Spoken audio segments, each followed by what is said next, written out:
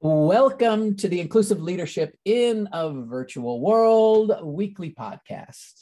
My name is Matthew Cahill, and I'm the president of the Percipio Company.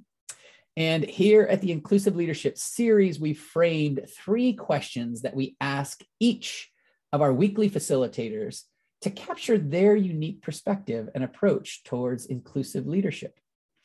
And today we have none other than Judy Dang, an incredible action strategist, productivity coach who specializes in working with women who are overworked and overwhelmed. Judy Dang, welcome to our podcast. Thank you, Matthew. I'm happy to be here. All right, let's jump right in with our first question.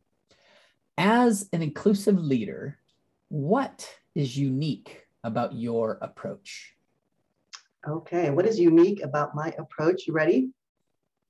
I'm ready. I lean on analog tools like Post-its and paper and simple tools to help people declutter their minds and get stuff out of their heads using just basic paper and pencil. Simple. And when I work with clients, I mail them a welcome kit, a planning kit that includes these giant posters and a stack of Post-its. And we just use them so that they can move ideas around. It's very tactile, very visual as well. I think that is what is unusual. Going back to paper and pencil. And do you think this is, this attraction that people have towards what I'll just loosely refer to as analog has grown because of our over-reliance on digital in so many other contexts? It gives them a relief, actually. It really gives people a relief from getting it right? You can doodle. We often think of paper and pencil as from school, right? When you just doodled and played as a kid, and it was okay to erase and scratch out.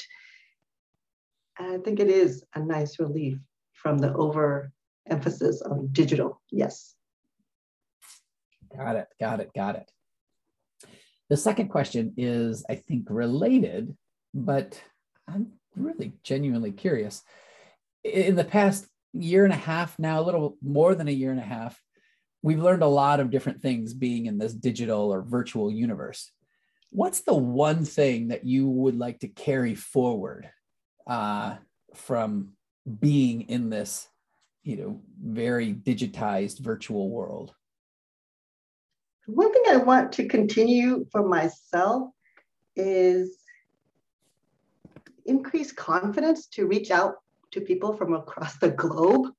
Before the pandemic, I rarely talked to anyone outside of California, really. And thanks to the virtual offerings, I had a call today with someone in Madrid. And I can do a Zoom call with someone in Adelaide. And it's easier now. It's comfortable. Everyone is familiar. So I'm less shy about reaching out. And I like that.